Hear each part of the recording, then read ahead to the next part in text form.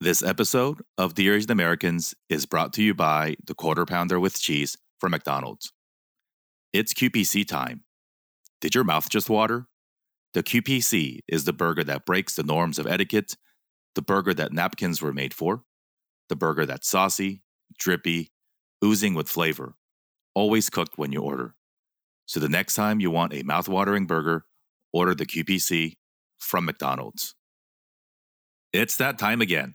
Time to catch up with family. Time to share that home cooking that you've been craving. And yes, time to update your COVID vaccine. Updated vaccines that protect against the original COVID virus and Omicron.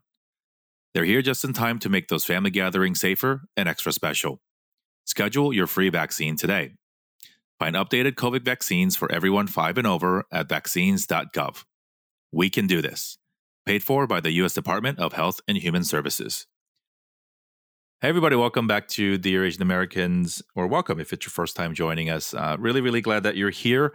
And I am talking to one of my dear friends that I've met through the pandemic, as many of us have, and connecting over some happy moments, but also certainly at the intersection of a lot of things that we are processing.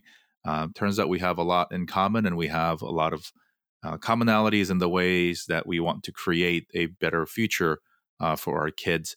And you may have seen him online. He's gotten pretty popular for saying the right things, and sometimes people get mad at him for saying what they believe to be the wrong things. But however, it's been really cool to see his platform grow and for us to continue to normalize the topics of grief and processing and all these things, particularly in our darkest times. And so really happy and honored to have my friend June Park here joining us from Florida. Hi, June.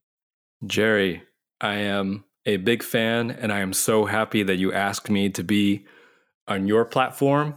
So I am a little bit starstruck and in awe that I'm here with you. So thank you for inviting me. I don't know, man. Thank you for saying that, number one. But two, you've done tremendous work, I think, in particularly talking about things and topics that many of us, whether you are Asian American, whether you are not, it's often hard to talk about. And I think at the intersection or the crosshairs of immigration, migration, being a refugee, being an adoptee, of being raised in certain religions, and of talking about grief, of loss, of death, largely these are not things that we are taught to think about often, or at least in many, or in my case and many others perhaps, taught to adopt a belief system that justifies or just makes sense of things without really thinking about how it makes sense. And so, you are a hospital chaplain by day, and you are also father by day, but also you create a ton of content. And I think that's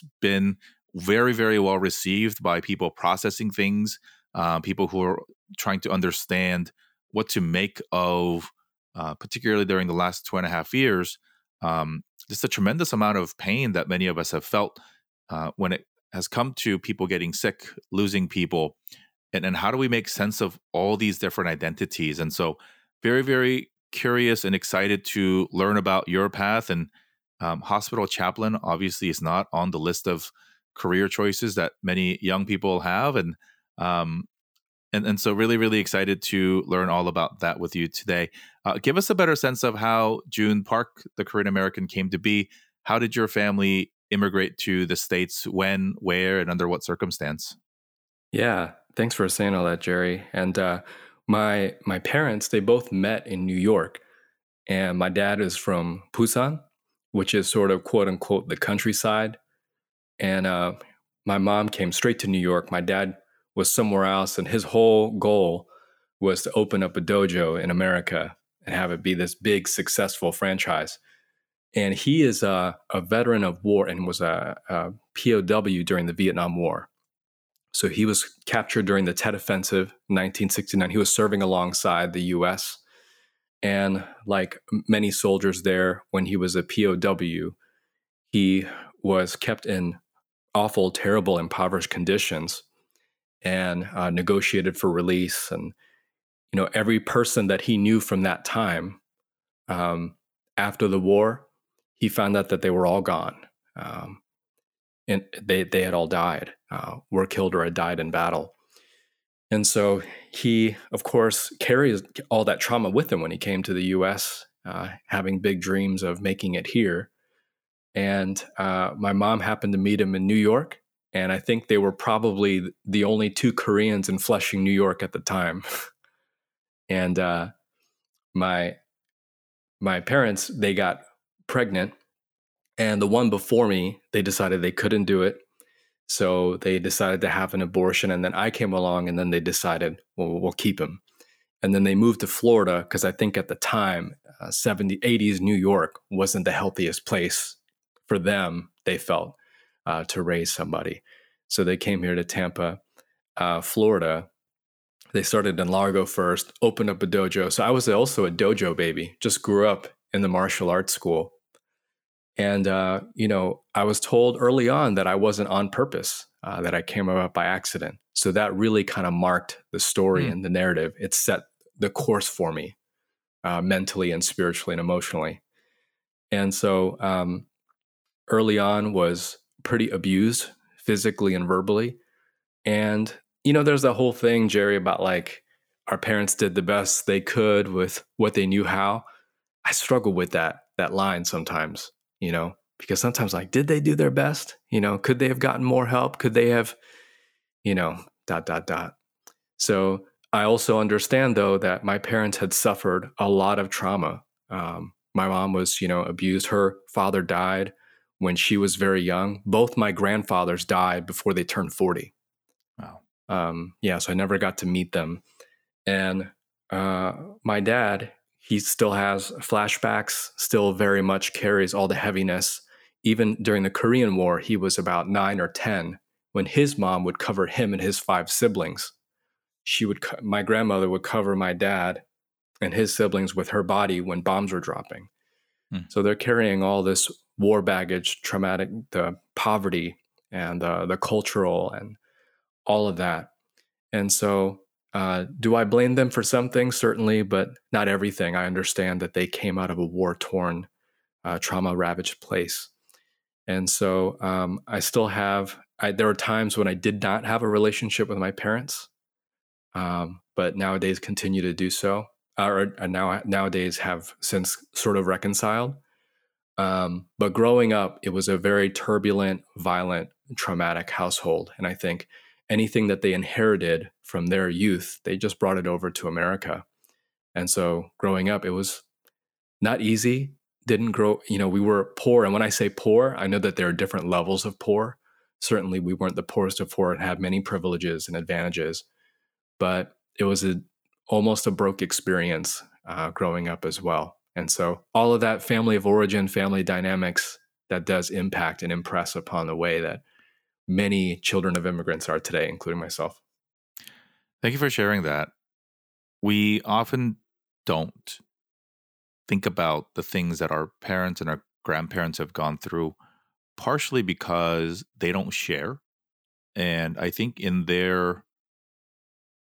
have a take on it. I'm actually really curious to get your take on it. My viewpoint is that particularly in the immigration experience of coming here and perhaps giving us new opportunities that they didn't have, there's a bit of intention in not wanting to have us be a part of the old life or the old stories so that we don't have to burden ourselves. And perhaps there's a lack of ability to process and communicate some of those thoughts. And I think we often talk about on this show, and every country has its own unique history, but from our Korean history, our grandparents born in occupation, our parents, children of war or just right after, and the economic situation in Korea, not what we think about it today.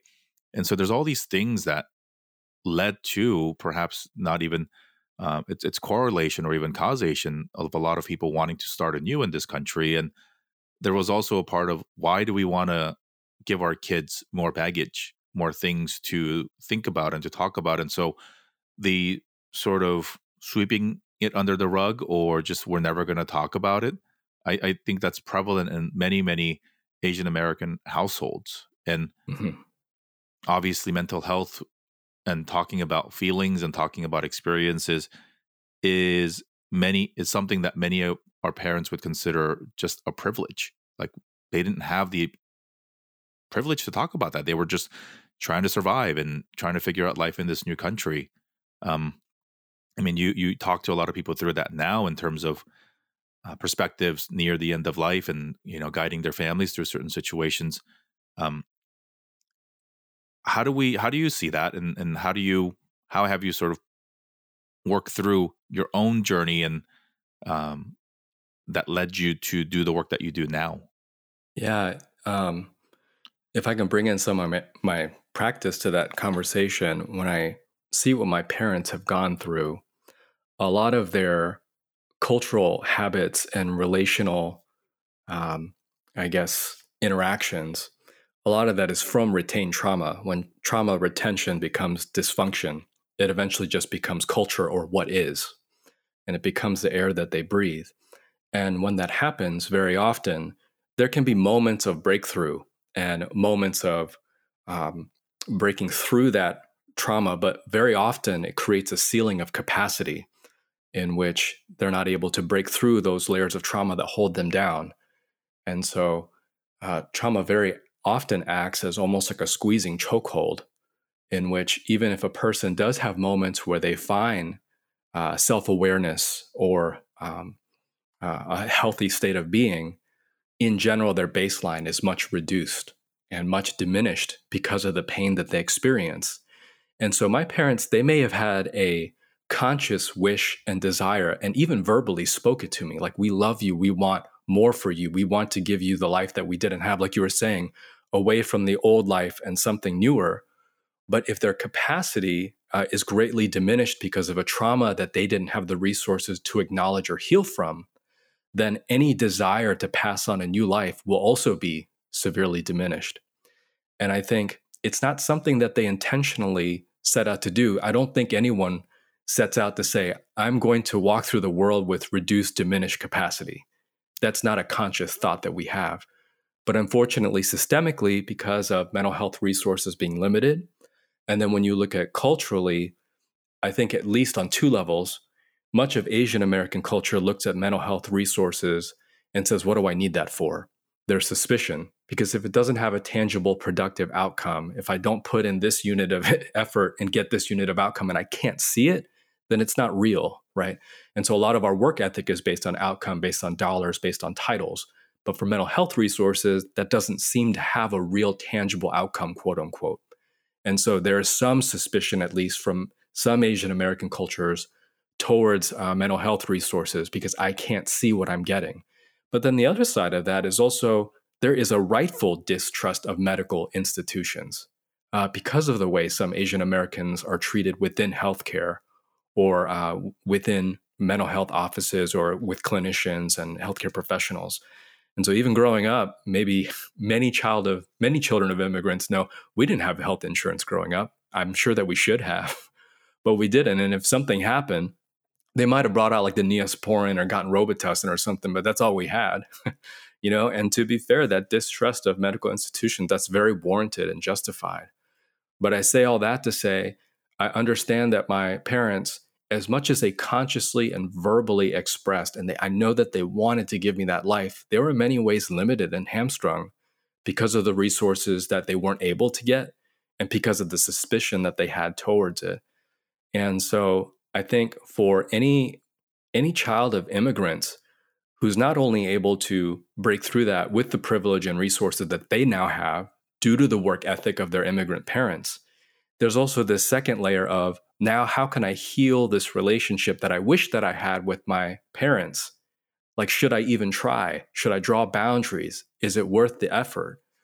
Because they didn't have the resources. And so for a lot of us, speaking for me, there's a lot of reparenting of myself, but maybe even, if I even dare to say this, like reparenting of my parents, because they didn't get all those resources.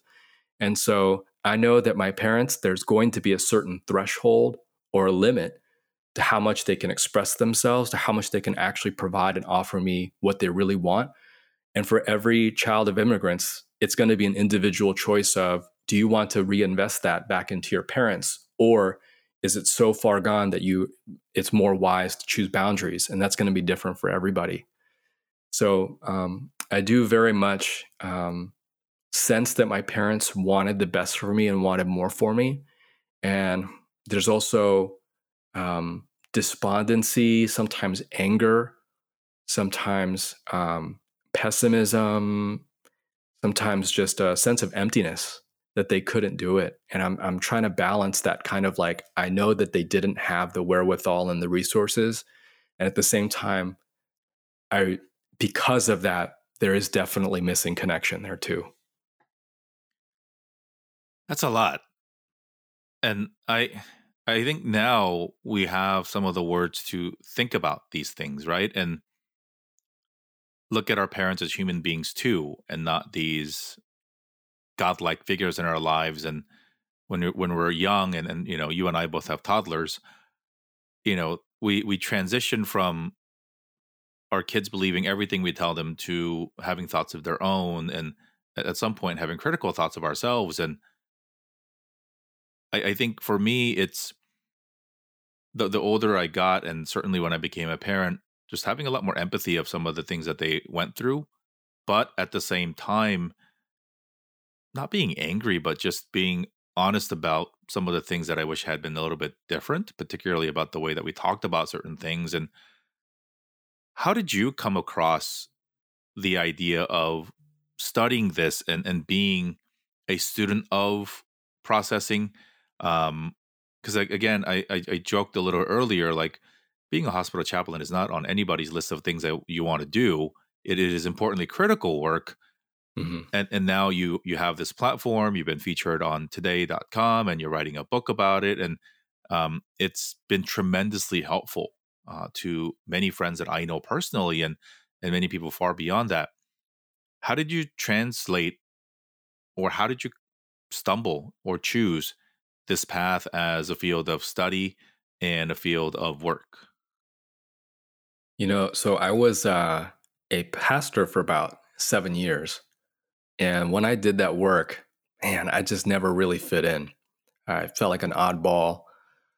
I was, I really tried hard it was like youth and college ministry. And I grew up an atheist, but when I jumped into this sort of evangelical Protestant world of church, I had made a lot of assumptions that turned out not to be true. And what I eventually heard the message was I thought I entered the church space to love more, but it sounded like all the church people were saying, you got to love these people less. That's the message that I kept getting. And you better do this or else. And so I kept trying, and I thought, well, maybe then I can at least from behind closed doors, behind the scenes, I'll be this undercover person inside the church and just help as much as I can the church folks, even if I don't agree with the dogma and the doctrine.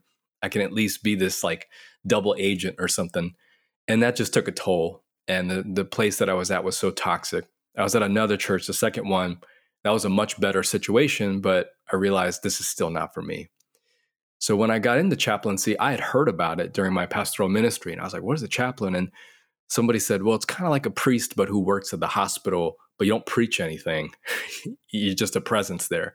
And I thought, dang, that sounds awesome. And it's like also the Masters of Divinity that I got from seminary. I was like, well, that's like the only other thing I can do with it. There's an old joke with seminarian. There's like MDiv. It's more like M don't. There's not a whole lot it's qualified for. But I got into it, and it's like a 6-month internship. Thank God for my wife, because I didn't get paid for that internship. And then they select like 5 people every 6 months or something. I was very lucky to get in. Then a year-long residency, all of it accredited, and they select 5 people a year for that. Again, very lucky to get in. And so when I started working at the hospital, man, my first week, I was like, this is what I've always wanted to do. And the way I found that out was my first clinical shift, because in the training or in the education, they have basically classes and then you do clinicals. So clinicals are on the floor. And I'm shadowing a very experienced chaplain. And I watched someone die in the emergency department. They did everything that they could to resuscitate him. and he didn't make it. And then I went with this chaplain to accompany a physician to break the news to the family in a private waiting room. And when they broke the news to this family, of course, this family became extremely distressed. I mean, the reaction that we would expect. And the chaplain that I was shadowing, she offered just incredible care. Sort of after the doctor breaks the news, they answer questions and they go, and the chaplain sort of stays to offer support. And, you know, chaplains, we read the room. If they don't want us to stay, that's okay. We go. But this family did want us to stay. And the way that this chaplain offered care, I mean, was just incredible. Didn't preach anything, wasn't there to, you know, impart theology, was just there. And that's the difference between a chaplain and a pastor. A pastor will preach, but a chaplain is a presence. And she gave me an opportunity to also speak because the family more started coming. And so we kind of split duties. And as I was offering care and just listening to the story of this person who died, and that's really what they wanted, was just somebody they wanted to share about his life. And just whichever way the conversation goes, we're there for them, however they want to vent and express their grief. That very first clinical, I knew that I belonged in that room. And, you know, not to make it about me, because it is about our patients and their families, but I knew at that moment that's what I wanted to do. And to be the voice and even the ears and eyes that I didn't get when I was younger. To sort of be the space and hold that space that I didn't always have growing up. And it's been 7 years now, and I love it even more today than when I started. And it's a hard and heavy role, and it's not for everyone. But man, I love the work, Jerry, and it's such sacred access that I get. And yeah, I love it. I really do. I think one of the first questions that I thought myself once I discovered your content and you and we started chatting is, I hope he takes care of himself. And I'm sure other people think that too, because you go to work not knowing what you're going to face that day in specific, but broadly speaking, you're going to have to talk to a lot of family members of people who are either going through or about to face a loss in their lives. And as you just mentioned, you have to be extremely emotionally aware of your surroundings, have it in very high EQ, and just have that sixth sense. How do you take care of yourself? We get a clue on your Instagram, and that is your your beautiful daughter, and then you spend a tremendous amount of time with her doing fun things. But how have you learned to remain optimistic, perhaps, or is there even optimism in the work that you do? And how do you take care of yourself? And then as a follow up, how can we also learn from some of the things that you're doing to take care of yourself when the job seems heavy at times? Yeah, thank you, Jerry, for acknowledging that. I think I can give you like a technical answer, but also like the honest personal answer. I think the honest personal answer is I'm not always good about taking care of myself. And it's not that I don't want to, it's that sometimes, you know, those who are in helper type roles or this sort of role where we're serving people and giving ourselves away, I think by default, we just forget about ourselves sometimes. And that's not always a good place to be. There's a kind of a caregiver stretch and a caregiver fatigue that happens. And especially, I can speak for myself, but I think I'm also speaking at least culturally for some Asian Americans.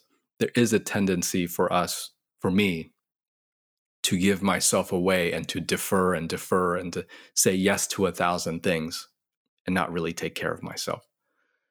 And the people-pleasing tendency, I mean, there is something good in that I want to serve. But the other edge of that sword is that I spend myself too much.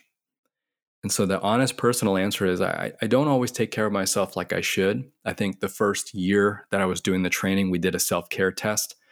And I think on a scale of 1 to 10, I was like a 2 or 3, 10 being the best.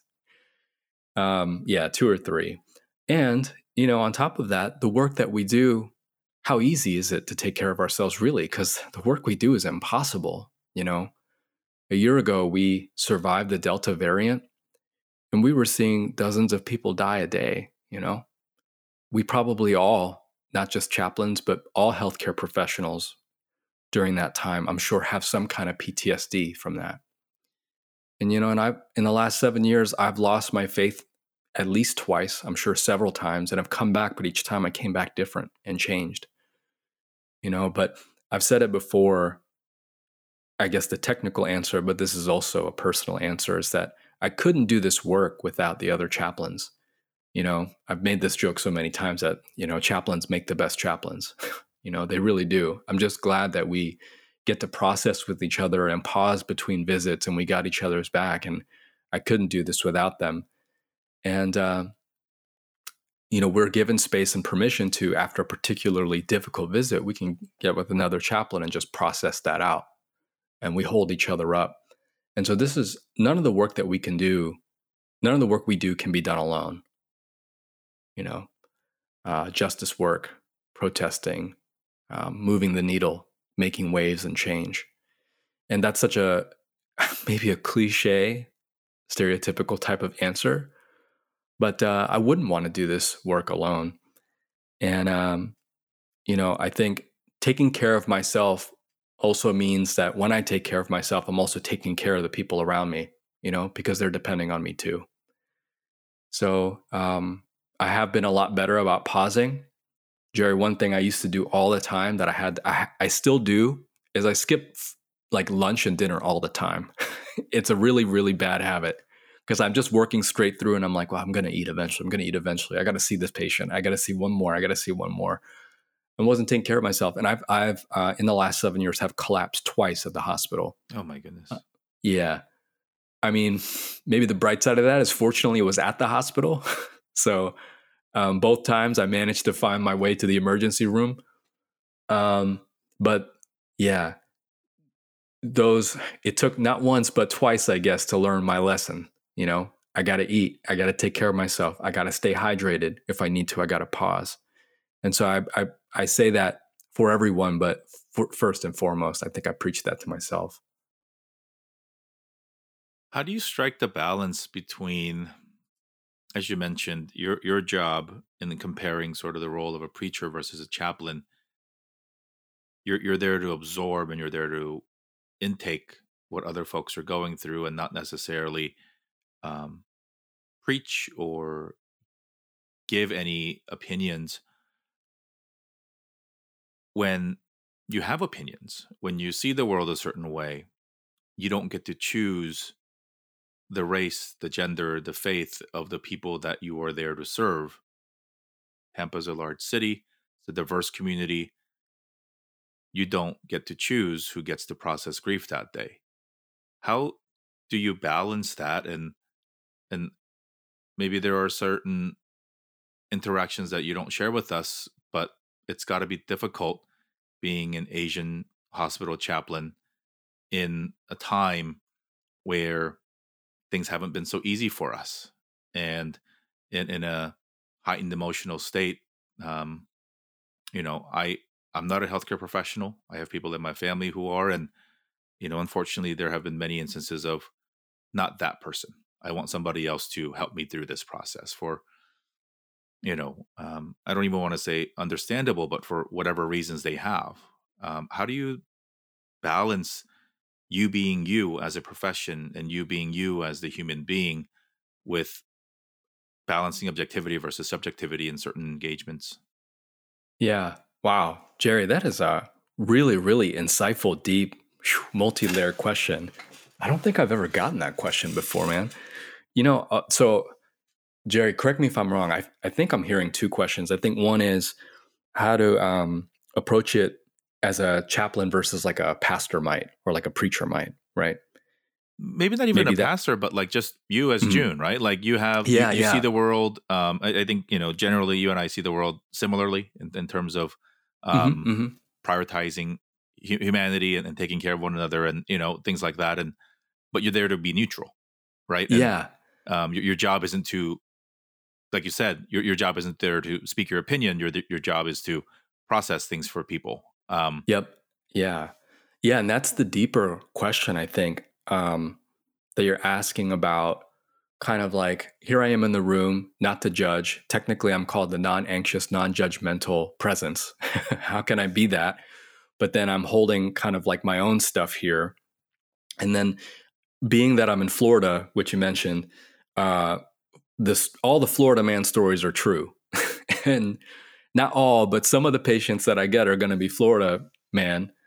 And sometimes they say stuff, where I'm just like, I really want to push back right now, and I just got to kind of, quell that impulse. But, Lori Gottlieb, she, in her book, Maybe You Should Talk to Someone, she talks about that struggle between when a therapist has their own opinions and then they hear their patient say something outrageous. How can we navigate that slowly without just info dumping on them or trying to convert them or, or trying to give our opinion?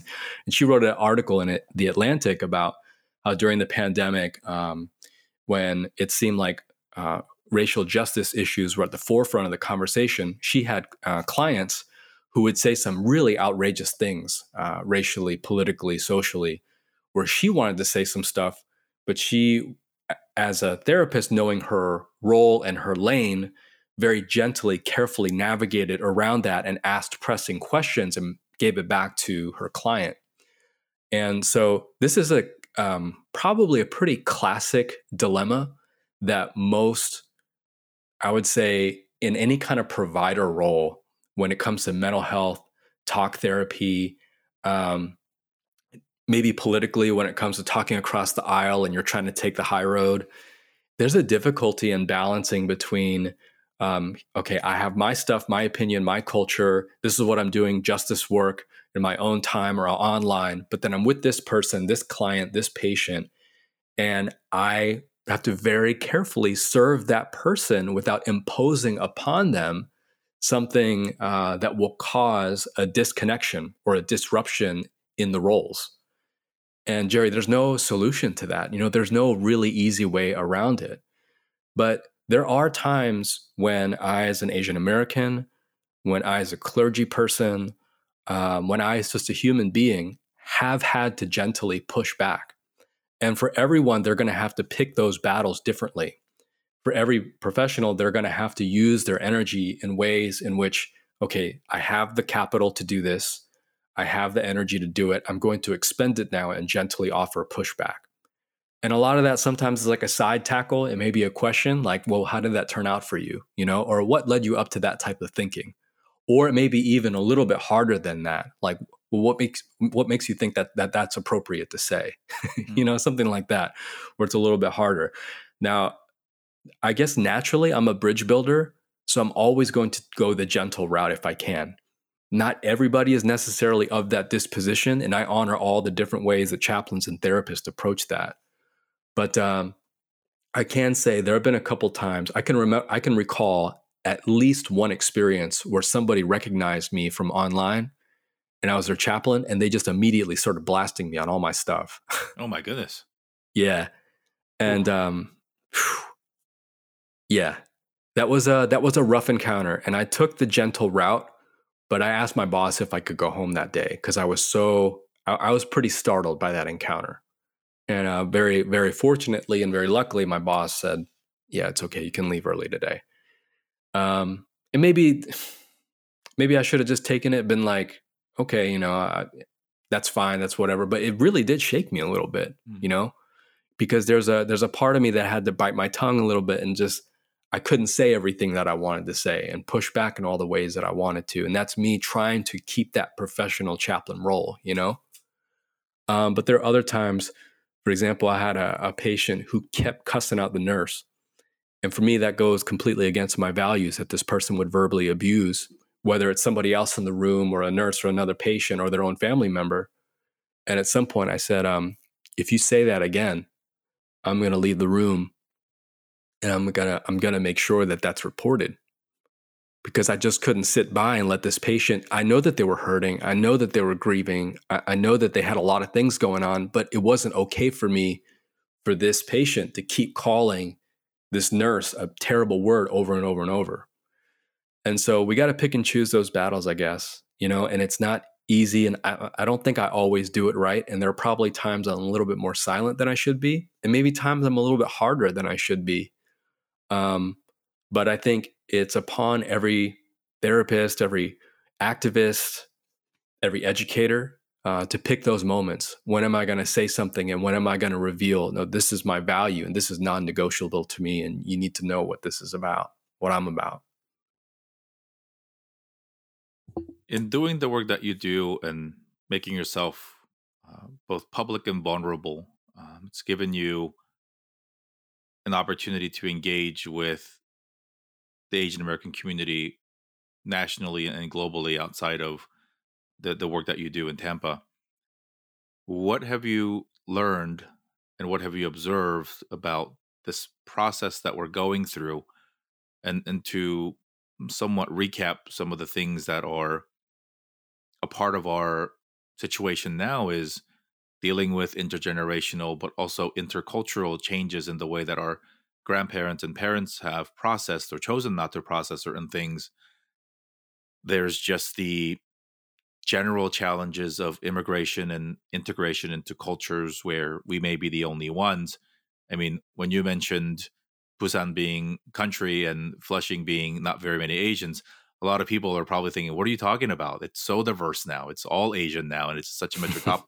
So, a lot of time has passed, right? And the other part, too, is the last 2 or 3 years, we've dealt not only with COVID, but with the rise in anti-Asian sentiment. And still, some things that many of us face, both in person and online, quite a bit.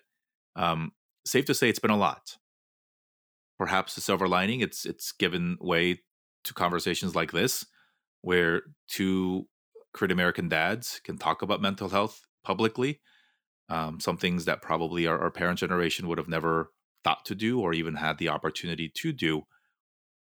Very curious to get your observation on what has transpired, what keeps you optimistic, and what we can continue to do to take care of each other, just because, COVID's still not over. The hate stuff, not over yet. Will it ever be over? I hope so, but not likely. And in so many different feelings, especially as you and I raise our kids to be, to try to have them feel safe in this world that may not be. What have you seen from a particular community lens? Yeah. Jerry, can I pause just to say you're really, really good at this? I feel like I should take the Sandra Oh approach and be like, well, what do you think? Jerry, I want to hear from you about what we need to do about this. Me. Yeah. No, because you're in the, one of the multitude of reasons I respect you so much is because, man, you're doing that deep work. You're in the trenches, And when I read your stuff, I learn so much from you. And I'm not just blowing you up. Like, I'm real serious. Like, really, I read your stuff and I'm like, man, I'm learning here because, okay, so I'll give you some context before I answer your question. I to be truthful, I grew up with a lot of internalized racism, and for years I wanted to be white, and I was mad that I was Asian, and so I came to this work maybe a little bit later than I should have. And I think the main thing that I've been wrestling with, and this probably goes closer to answering your question, is unlearning a lot of the myths that I believed about Asian Americans and Asians. Unlearning a lot of the stuff that I inherited that I thought was right. For example, and I'm not saying anything new, I don't think, but the model minority myth. I really thought that was a thing, just keep my head down and keep working and chugging along and I'll be fine and everybody will accept me. And so a lot of these myths, and this is, I guess interculturally, I think you may have said that word, but at least within my own community, I noticed so many of us still believe those myths about who we are, but those myths we were given to by people outside of our culture and community, not within. And one thing I found, especially in my community locally, and this is probably true across America, maybe even globally, is that wealthier, more successful Asian Americans still have this, they are mired in a concept that I worked very hard. I don't experience racism. I don't know what you're talking about. And they have left behind and forgotten the struggle and those struggling. And so they may look at people talking about anti Asian hate crimes and be like, that's not even a thing. I don't know what you're talking about. Or that conversation is laced with anti Blackness. And so I see more wealthy, kind of up the ladder of Western success Asian Americans completely assimilated, forget about where we were and where I'm at. And that for me is an unlearning that we're all at different levels of that, and we're all at different levels of, when I look at some of those Asian Americans, they measure their success by, and to use a very crude term, like how white famous they are. Like my business has got a lot of white people, therefore I'm very successful. I got a lot of white customers. And so that level of assimilation and that level of thinking leaves behind the struggle. So, Jerry, I'm not sure if I'm exactly answering your question, but yeah. I think that's a lot. I mean, what you say is true, and particularly in certain pockets of our community, that becomes a very heated topic of, hey, I never face any racism, or why are you playing victim, or you're just being weak. Study harder, make more money. And I don't want to discourage people from chasing success. After all, that's what we want to do, and that's what we ought to do if we have the opportunity to do so. Yeah. But I hope that the last couple years has reminded folks that, in fact, if you are at the top of whatever your craft is, that you should be more proud of yourself than your peers because you did it despite the racism and despite the additional challenges that you didn't see or that you refuse to admit to. Because if you look around the room and you are the only person of color or whatever you may identify as, then that may be systemic. And I think that our parents, in their infinite desire for us to succeed in this new country and perhaps want to believe that America was more merit-based than they eventually ended up realizing it was, that you could indeed come here and study your butt off, and that would actually be a correlation and a causation to success, and which I think is a wonderful thing to believe in. But many of us have experienced things that certainly make us believe the other way,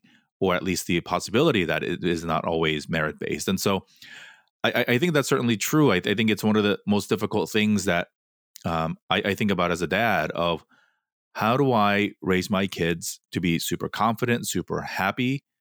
And when do you teach them, if at all, about racism, about the way that people treat different people differently? And to toddlers, it's not going to make sense because it shouldn't make sense that people are mean to other people simply for the way that they look. And I think it's all tied to it.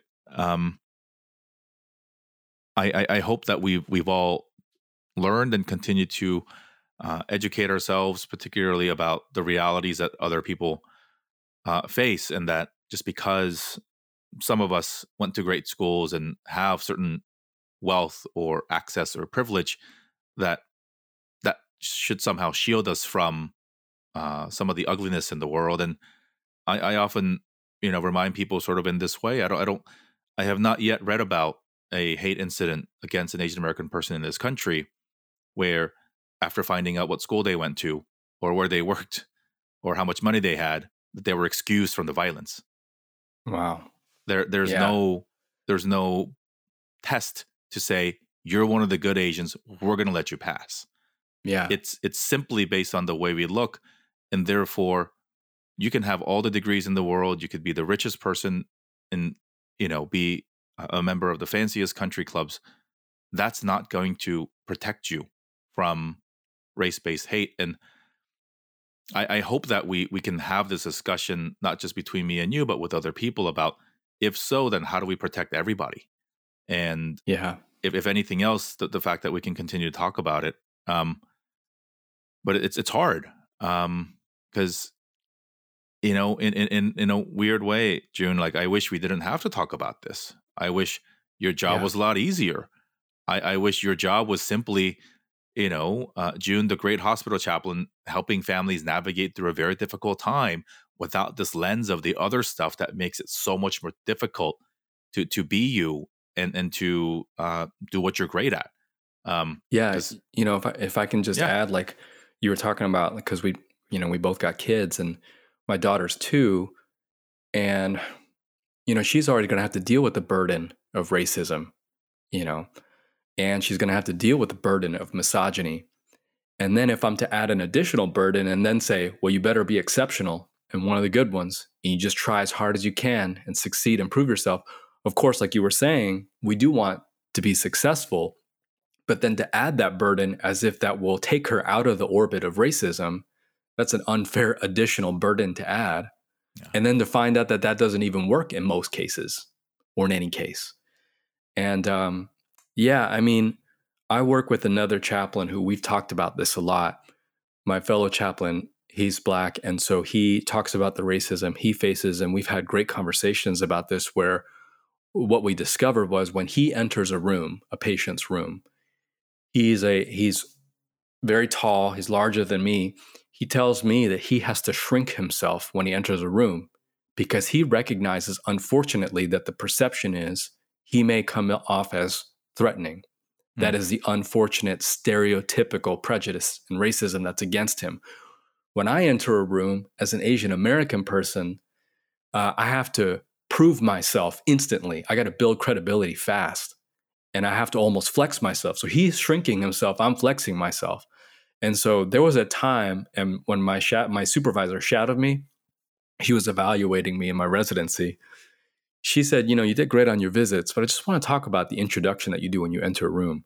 What I was doing was every time I entered a room, I'd say, hey, my name is June. I'm a chaplain here, and I'm a part of the education, and da-da-da. And I would say all my credentials, and I would Mm. have like this long, clunky 30-second introduction.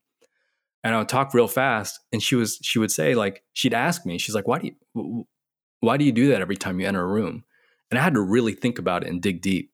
And I think the psychology underneath that was, I don't want my patient and the family to think that I'm too foreign, that I actually have credentials, like I was hired here, I'm part of the team. Like I want to make sure that they're comfortable with me. I'm not a person who's too distant or different than them. And she said, you don't have to do that. It's the care that you provide. It's the counsel that you provide. That's what's going to matter. You don't need to prove yourself as if, you're closing this gap between their perception and who you are.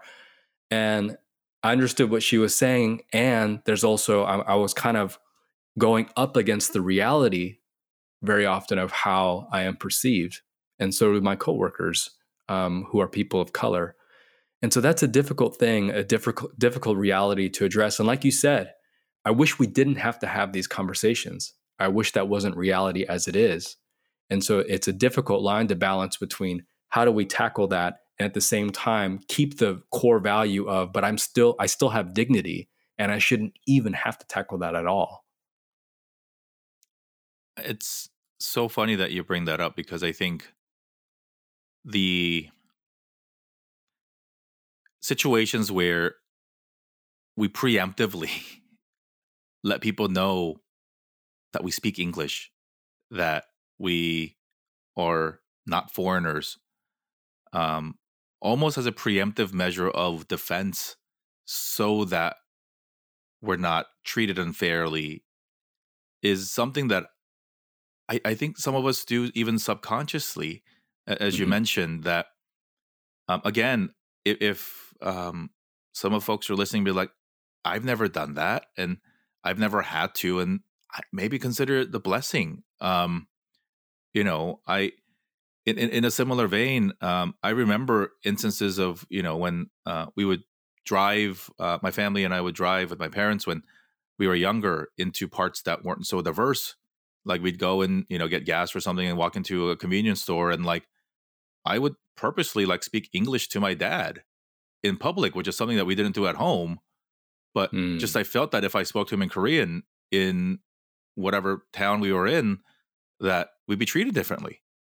And yeah. almost like, hey man, I'm just letting you know that like I speak this language and that I deserve to be treated equally. And I thought about it months or years later, and I was like, what was that? Right? Like, why did I feel like I had to do that? And I wish I hadn't. But in a similar way, I think there are certain things that we have to do. And again, and I totally understand for some of my friends too that are black men that are of a larger physical presence. They don't want to come up as threatening, and so they have to either shrink themselves or be extra humorous, or never really express their emotional state so that people don't deem them as a threat. And I think that's really unfortunate, particularly when you're trying to do your job and you're there to take care of somebody. But yeah, I think it's tough. We've been through a lot. You've been through a lot the last 2.5 years. How do you find optimism, both in the community and in our country? Jerry, I think I'm naturally an optimistic person, to the point of most of my family and the Korean people that I know will call me Sunjinhae. I'm a little bit naive. I just have rose-colored glasses, so I never see red flags, and I'm always trying to explain away for people. And I think some of that is like I'm trying to be trauma informed. I want to be positive about and explain for this person how they might have come to that point in their lives. And so I think naturally I'm hopeful, and there's part of me that's a bridge builder. Um, but to be truthful, I think the last 2.5 years, maybe even before that, has been wearing down a lot on my optimism and a lot on those rose colored glasses. And I'm trying to keep hope. And I really think at this point, because my faith has been shaken so much, and maybe because when I look at how Christianity has devolved in the American church, I have that weird, that dilemma type question where it's like, well, did these people got it wrong? Or is that what Christianity just ends up inevitably leading to? That's kind of the question that maybe a lot of spiritual people won't ask out loud. But sometimes I'll wonder, like, did religion just end up making them like that? Or did people who are like that flock to religion? I don't know, Mm. chicken or egg type thing, right? So a lot of my hope in that has been shattered and shaken. But at the same time, I think I see a lot of hope and optimism in really in amazing people that I've been able to work with. Like again, I'm gonna blow you up a little bit, Jerry. You're one of those people, and a lot of people that I've seen online that do give me hope and do keep me optimistic, because despite it all, you continue to do that work in a steady way. And I'm sure everybody's got their days and everybody's got their moments. But you and shout out to people like, man, like Liz Kleinrock and Kathy Kang and these amazing people that I see online, these incredible movers and shakers. Maybe it's dangerous to put my faith in people, and they always say don't meet your heroes. But man, every time I've met my like heroes, like I got to meet Patrick Armstrong recently. Man, what an incredible person that he is, and a story that he's got to tell. I got to meet when I get to meet my heroes, I never feel like I'm let down. In fact, if anything, I walk away like, man, I'm even more pumped up and inspired and filled up to continue the good work. And so I would say my optimism is in being able to meet my heroes and finding out that they're people and they're human and they got hopes and anxieties like everybody else, and that just their inspiring presence keeps me going. And just my fellow coworkers, shout out to all of them, social workers, nurses, physicians, I mean, the respiratory therapists, environmental, all these people, they're just so incredible. Like when people were on lockdown, you know, there was a clear striation between like, here are the people who could go on lockdown, and then there are the people who couldn't, whether that was because of poverty situation or people who were on the front lines and had to keep working. And the last 2.5 years, I served with people, including myself, who couldn't just do lockdown just because they wanted to. And ideally, we would all be able to because we'd be given the resources, um, and we would have those with resources helping. But it didn't turn out that way. And so I'm continually inspired by people who hung in there. And I'm not saying that people who quit are any less or anything like that. But man, the people who just keep doing the work, I keep a lot of optimism just witnessing them and watching them. And I'm always in awe of people online.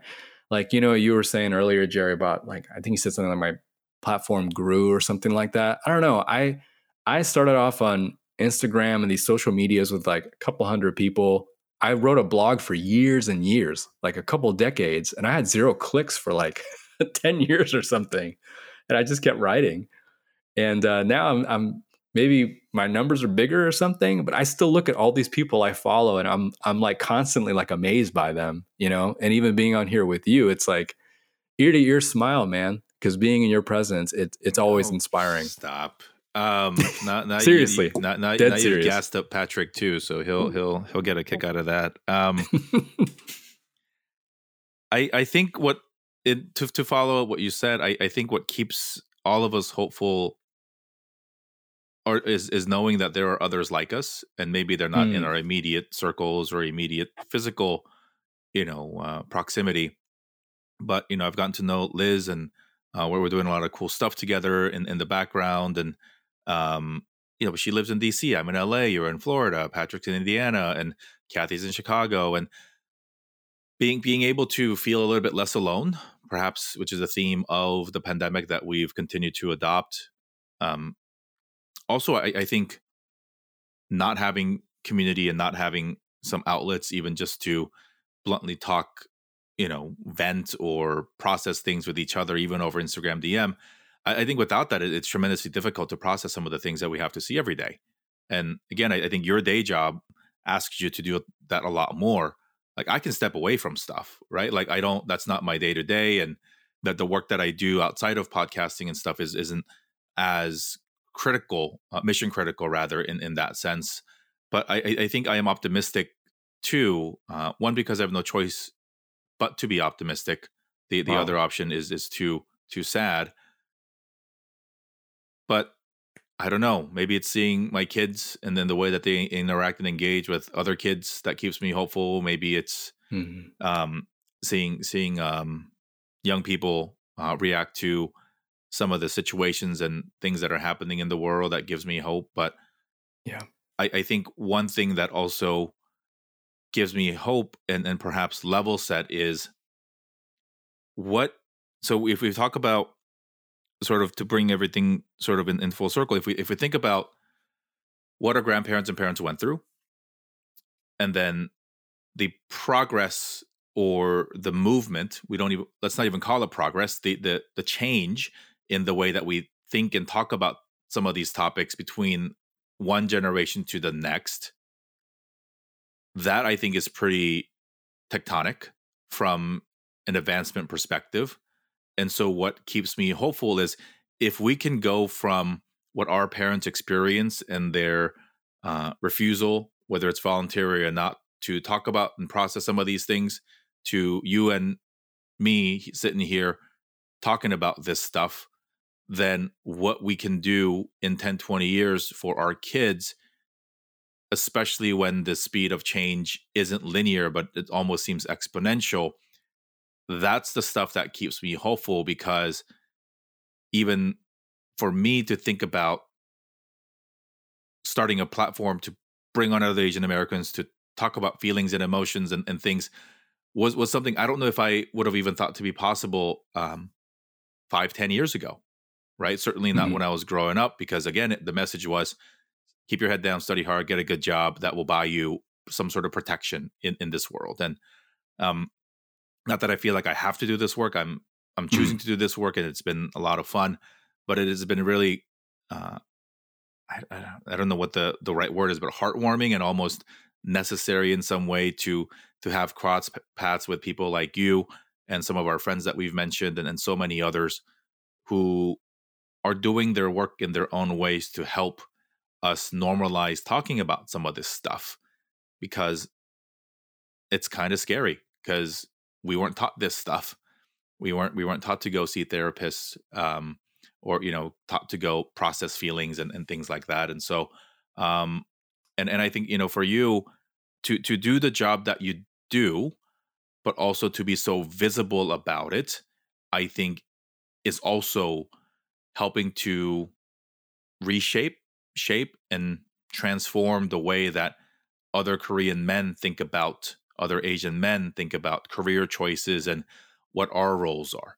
Because I think it's one thing to point to specific industries or even specific jobs and saying, why aren't there more Asian people doing that?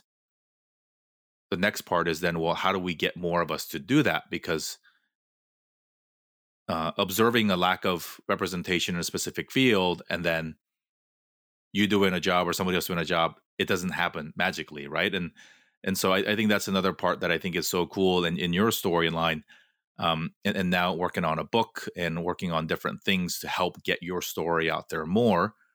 Because one, I think it's helping our community and our kids see you in that role. Equally important is also having other folks, perhaps in the micro, it's the people that your patients that you engage with, but in the macro, it's when you're able to share online or get platforms like NBC to cover you, then it normalizes a Korean Asian American man being a hospital chaplain, because those are roles that maybe weren't encouraged for us to be, or we don't even know that's within the realm of maybe somebody else, as it was in your case. Maybe ministry isn't for me. Where do I go from here? Or I care about people, but I want to do it in this very specific way. And so it's been a hell of a lot, I know, for you to process. And I know you've deliberately taken some breaks, especially as of late, to process and to take care of yourself. And I think that's also been very, very good to see. As we wrap, I'd love for you to help us close out the show in the way that we always do, by sharing your thoughts, reflections, and encouragement to our community, by sharing anything that is on your mind in the form of a love letter to us.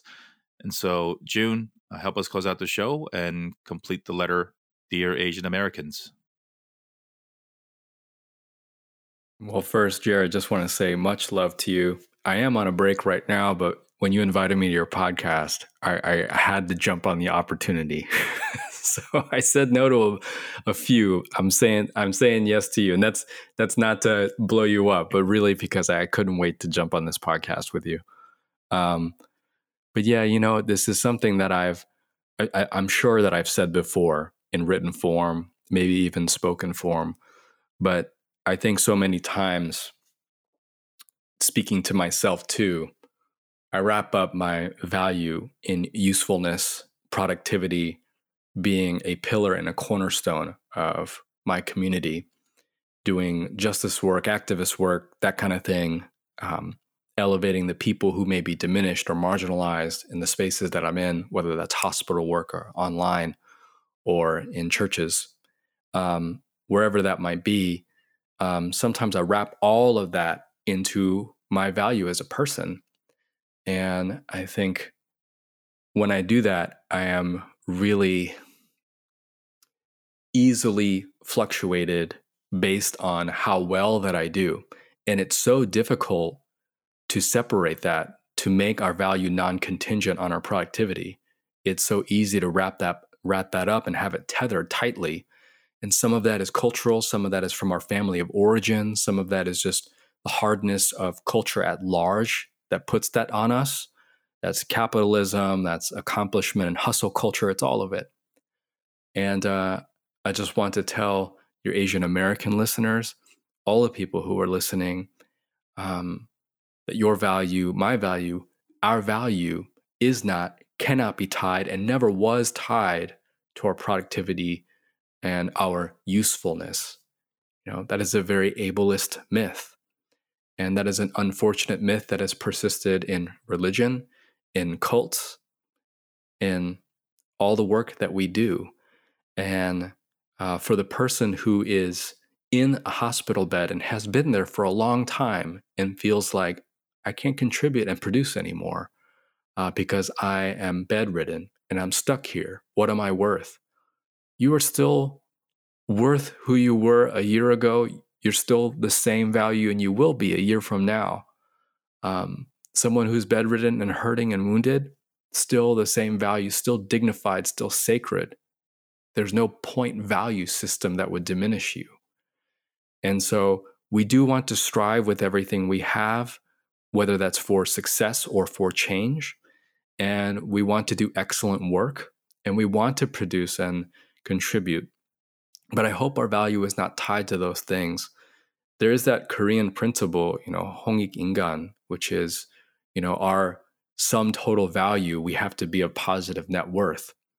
And there are literally Korean parents who will tell their kids, if you are not a positive net worth, you might as well unalive yourself. They'll literally say that because that is unfortunately the philosophy that's passed down. And while I do believe in working hard and having that strong ethic, what I also believe is that your worth is non-negotiable, that it is permanent, that you are marked by grace always. And so I hope and pray that when you see your own face in the news, and I'm talking about when we see anti-Asian hate crimes, it is easy to internalize seeing people who look like us on the news as I'm worth less, because I'm seeing people who look like me brutalized, and it's easy to internalize that. But I hope that your worth and value are still the same. For those of us whose lives have not turned out the way that we had hoped, or our dreams turned sideways, I hope you know your value and worth. You are so valued and loved and treasured. For those on hospital beds, for those who are wounded, for those who didn't live up to their parents' dreams, you're still loved and valued. So that is my love letter to you, to know that you are loved and I love you. That's why I love you, man. You have you have a way to eloquently say things and to communicate things that I think are so difficult for us to process, not just because we've never been taught it, but they're just simply difficult. And so thank you for what you do. I know I've said, you've been a great boon to the community for the work that you've done, but personally, it's been an honor to learn from you and to learn alongside you, because, again, through perhaps no fault of our own parents, we weren't really taught to talk about these things, or as it was in my case, it was just, hey, death means they're going to a better place, so just deal with it, or to process it in a certain way. And I think it's important, because I think we are continuing to deal with certain things, whether it was through COVID or just life happening, and you are in a way normalizing this conversation amongst not just our community members, but amongst our friends and peers, so that we can better teach our own kids how to process some of these things. And so Jun can be found at JSPark3000 on Instagram and many other places. We'll put all the links to the places where you can find him. If you're curious, I learned that the 3000 means nothing at all. It's just a cool number to signify, or I guess to differentiate this JS Park from the countless other ones, perhaps. Although what the J and the S stands for is a very unique and different for all of you. But thanks so much for doing the work that you do.